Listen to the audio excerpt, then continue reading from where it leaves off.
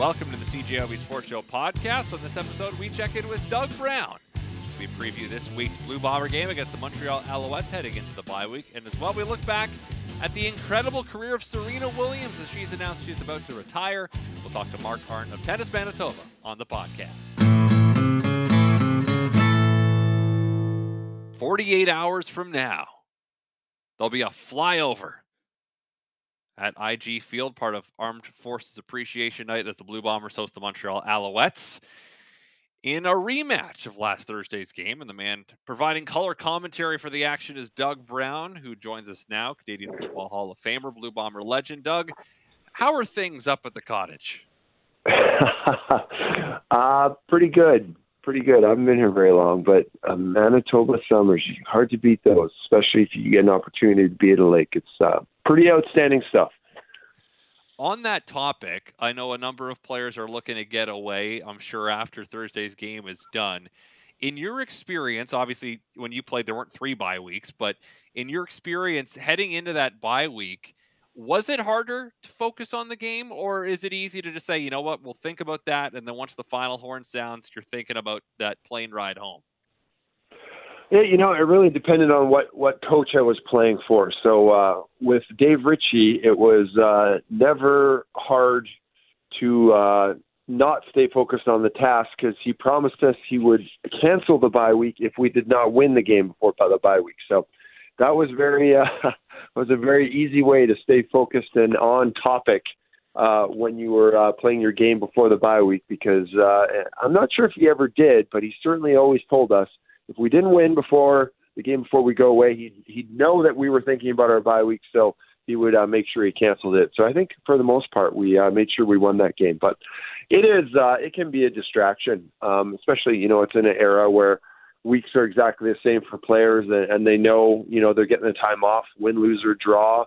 And, guys can be figuring out what they're going to do to maximize their time and booking flights and talking to people. And it can be a little bit of a attention grabber. It can take your focus, steal your focus away from your game prep and your planning. But, these things, I think most of these rules are kind of not scenarios that this football team really has to contemplate with. They're 2-time Grey Cup champions.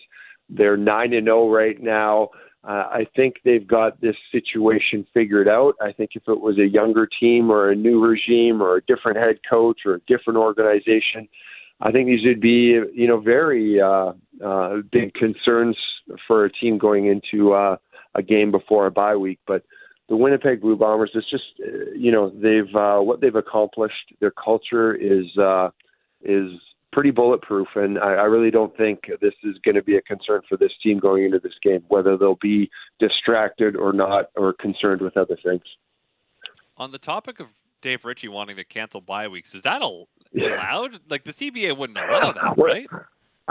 Well, he basically would just be scheduling practices, right? Like, it's not like he would schedule a game for us, but he was like, oh yeah, those 7 days or 6 days we're giving you guys off, you're having practices, he'd put practices right in the middle of them or throughout the entire thing, depending on what football team we were and how we were doing. So I don't think you can do that anymore, but certainly when I started in my career in the CFL, the head coach had, it was a bye week was a luxury that we were allowed to partake in only if we were a good football team, and he didn't think that we needed the practice. So I loved, the different ways Coach Ritchie had to make us stay on task. That's for sure.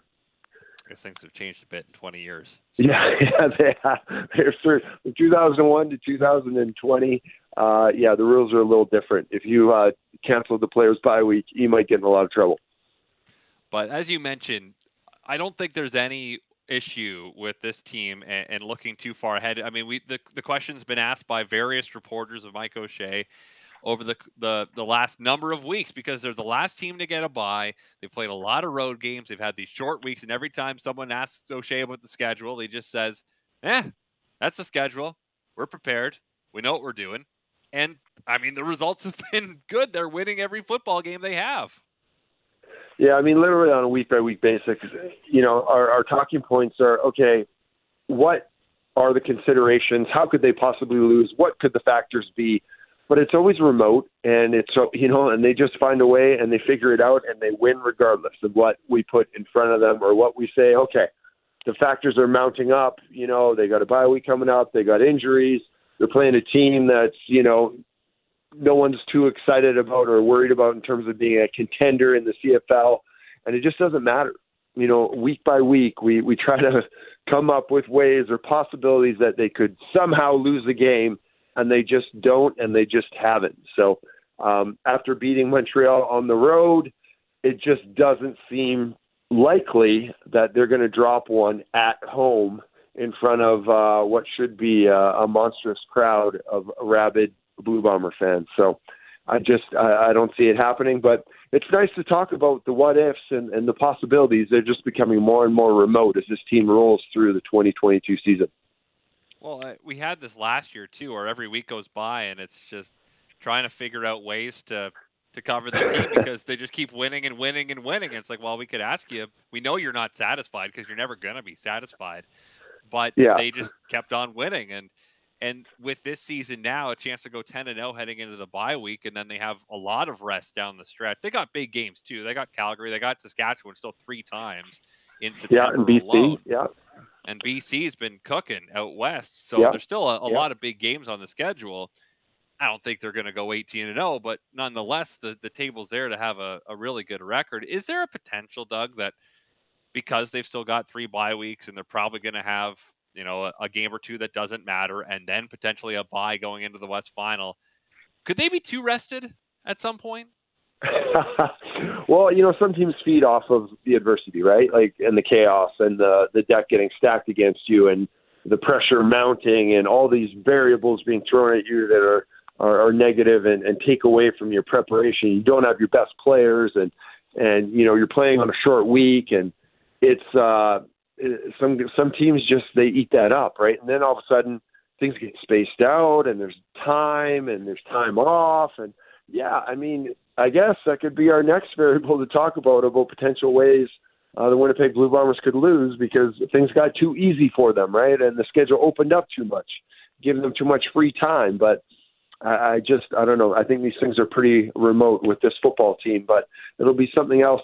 I do feel bad sometimes in the post-game show because our questions are pretty much fundamentally come down to us saying, so how good is this player or how good is this team? And there's, we almost ask it every single week because the guys are just playing so well and the team is doing so well. So it gets to be a little bit much. We're trying to find different ways to ask the same questions, but it's a good problem to have, that's for sure, when you're on the verge of possibly going 10-0 for the first time since 1960.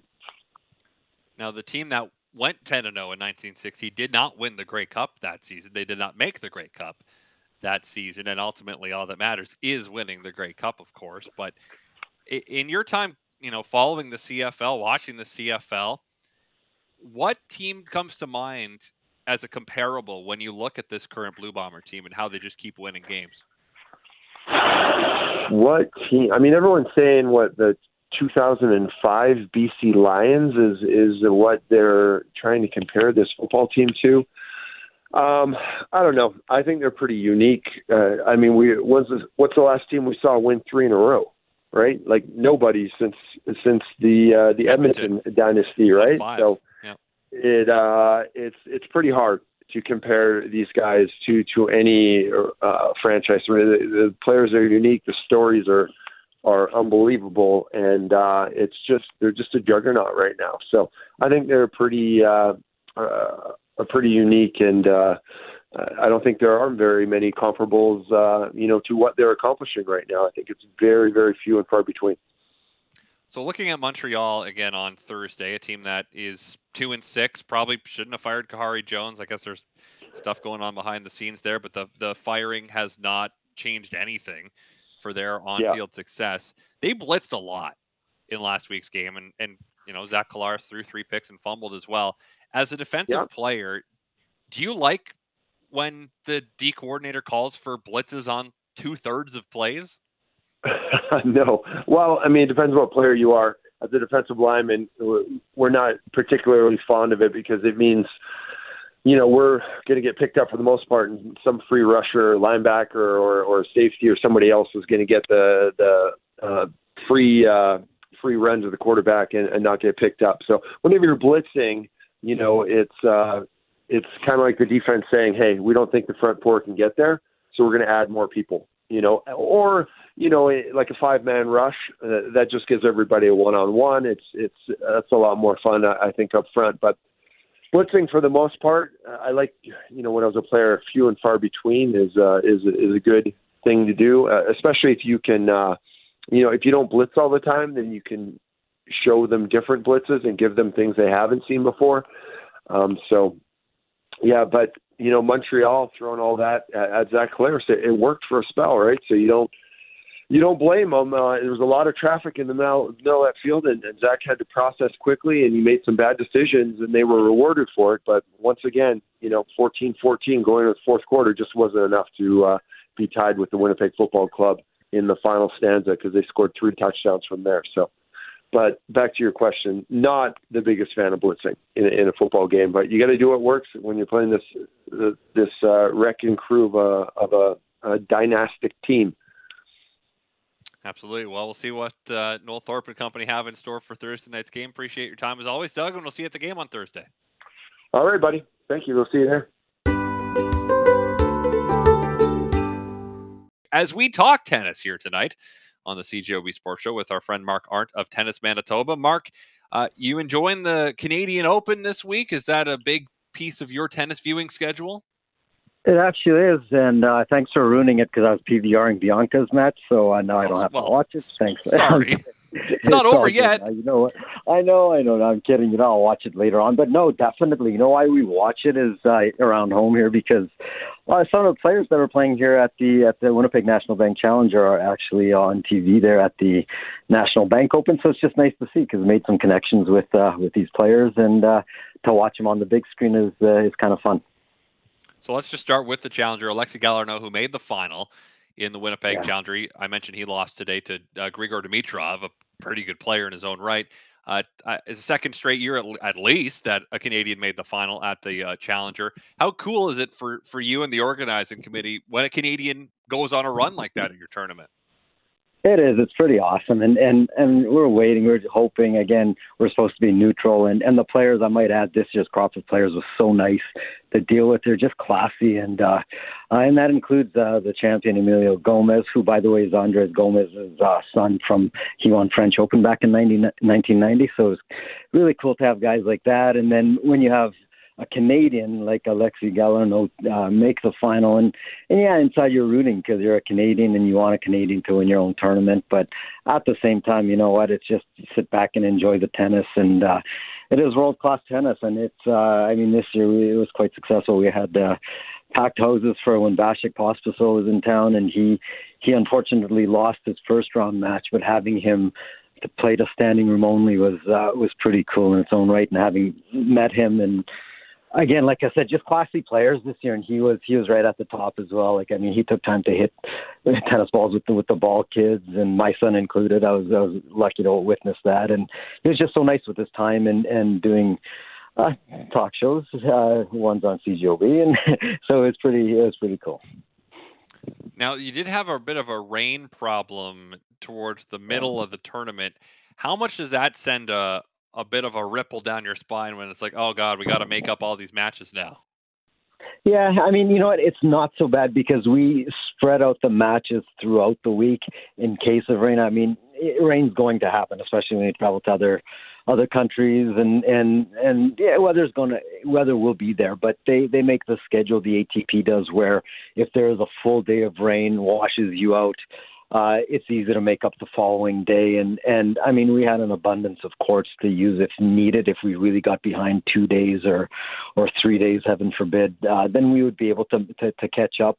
But if it's a thing where, say, on the final Sunday, if it's raining all day, we still have until Monday midday to make up that match. And if it's not made up, or if it's not completed, then basically the players split the prize money, they split the points, and we send them on their way to the next stop. And so it's not that bad. It does cause a bit of lack of sleep. Let's put it that way. That is my biggest stressor for the event, is the weather. But I mean, it's something you can't control, so you have to just roll with it when it does happen. All in all, though, successful week? I'm so happy. You know what? Very much so. I mean, especially, for all the volunteers and the staff and everybody that puts the event on. I mean, from the scorekeepers and it's just, I'm happy for them, especially when marquee players come in. I mean, I mentioned Vasek Pospisil coming in. Then we had Kyle Edmund, who was number 14 in the world at one point before his knee got the best of him, and he had a few surgeries, and he used our tournament as a springboard for the U.S. Open season right now. And he played back in 2012, our first version, way back when, and to have him back 10 years later is pretty cool. We talked about that, and again, just to see, he was basically 17 years old when he first came, and to reconnect with him and him remembering the city and all that. And again, for the city, we put this on for the community, for the kids, for the officials. I mean, on so many levels, this event checks the boxes. And I mean, for Tourism Winnipeg, I think we had 30, 35 different countries represented between the players and the officials that come in from all around the world. And I mean, when you see faces on TV and the officials or lines people or whatever, it's pretty neat to have conversations, because they do have great stories to tell. Well, the news of the day, Mark, is Serena Williams in a Vogue magazine first-person essay writing that her time in tennis is nearing an end. U.S. Open might be her finale. That would be a natural place to wrap it up, of course, the marquee event of her home country. A thing we probably felt was coming for a long time, but how does it feel now that it's happening?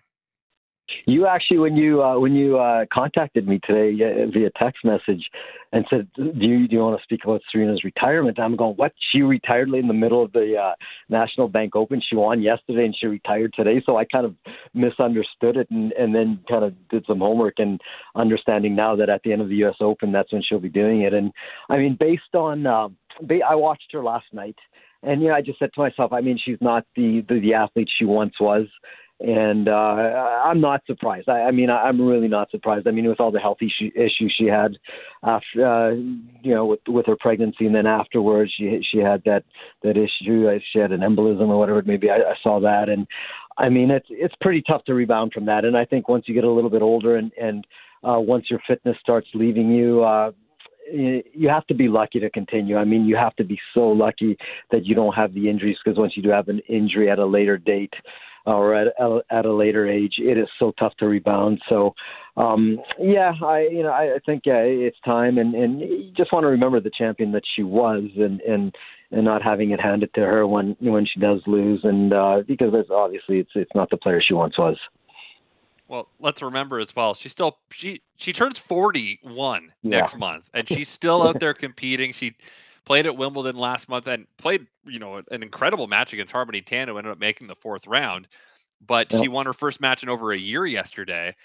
And, it's been a bit since she's been, a threat at a major. She made 4 finals over 2018 and 2019 after having her child. Sure. And she was pregnant in 2017 for her last major win. But just the fact that she did it for so many years, and starting with her first major win at the U.S. Open in 1999, we're talking 23 years later. And in tennis, it can come and go really quick. We've seen so many comets burn out quick in tennis over the course of just even my lifetime, and I've been following tennis for less than you have. But I mean, there's no argument. She is, simply put, one of the best tennis players that's ever lived.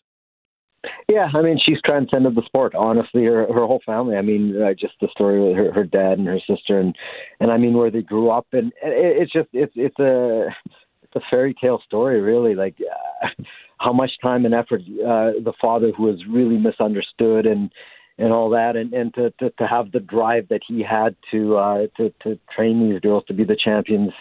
And again, I face it, race and all that was up against him as well. I can only imagine. I mean, until you walk in that person's shoes, it's easy to talk and easy to say. And again, she's had, I mean, we all know she has had her outbursts, which people kind of tend to forget. And you can't. I wish that's the one thing that scarred her her whole career is those outbursts that she did have at the U.S. Open, and we don't need to go into that. But I wish that she would own it, and if she did, I think it would be even better. But she kind of downplayed it and almost tried to blame the other person. It's their fault, when in the end it was hers. But that all aside, what they've done for the sport, and arguably, I think her and her sister.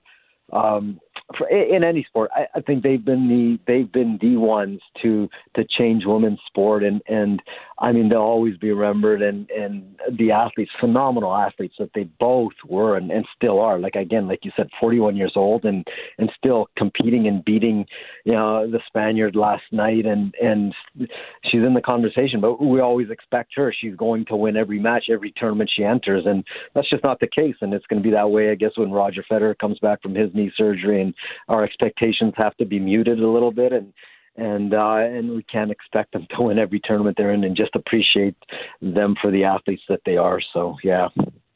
Did you ever get to see her in person? I did. Yeah. You know what? I saw her. I was at Indian Wells and saw her in person, and I mean she's an athlete. I mean that's an athlete when you see her and the way she hits the ball. I mean the TV takes a lot away from the actual violence of the sport. I mean we were witnessing it last week here at the Challenger amongst the men, and Serena, she hits the heck out of the ball, and it's just it's inspiring. I mean tennis isn't for everybody. It is something that is for me, and you just appreciate what it takes to get to her level, and the, again, like you said, having a target on your back for how many years, over 20 years, where you have to win, and again, being in that person's shoes until you're there, it's tough to describe as an athlete when you're the hunted all the time, and to be able to perform match in and match out, year in and year out, that's phenomenal. I mean, there's no words for it. And you mentioned transcending sport, whether it's fashion, whether it's her place in pop culture with her sister, and of course, being a black woman in a sport that has been a country club sport for so long, much the way that Tiger Woods, as a black man, broke through into a very white world. She comes in with her sister. Her sister was a winner before she was, but she just surpassed her sister in every way in terms of the stats to break through and be a cultural icon and a role model for a lot of young black players. And we're seeing more black women succeed on the tour, whether it's Sloane Stephens or even Naomi Osaka. There's a lot of players of color now that, she broke down walls in a lot of ways. Oh my gosh. Yeah. And that's exactly it. I mean, again, not only did they have the opponent to play against, and they had culture, they had the world to play against because of the stereotypes and I'm just going to call it the stupidity back in the day, and to some extent today as well, that they had to face being a black woman in society, and I that's why I give them so much credit for doing that and breaking down that barrier. And they also broke down the barrier where tennis is, it's viewed as an elitist sport and white collar and all that, and really it's not. I mean, I just got off the court with my little guy, and we were playing on community courts, just asphalt and chain link fence netting and all that, and I just said to him, he asked me, why don't we go and play on a proper court at a club? And I said, you know what, I kind of want you to learn on this, and maybe you'll appreciate being on those nicer courts, and work your way to that. And they came from that, and when they did get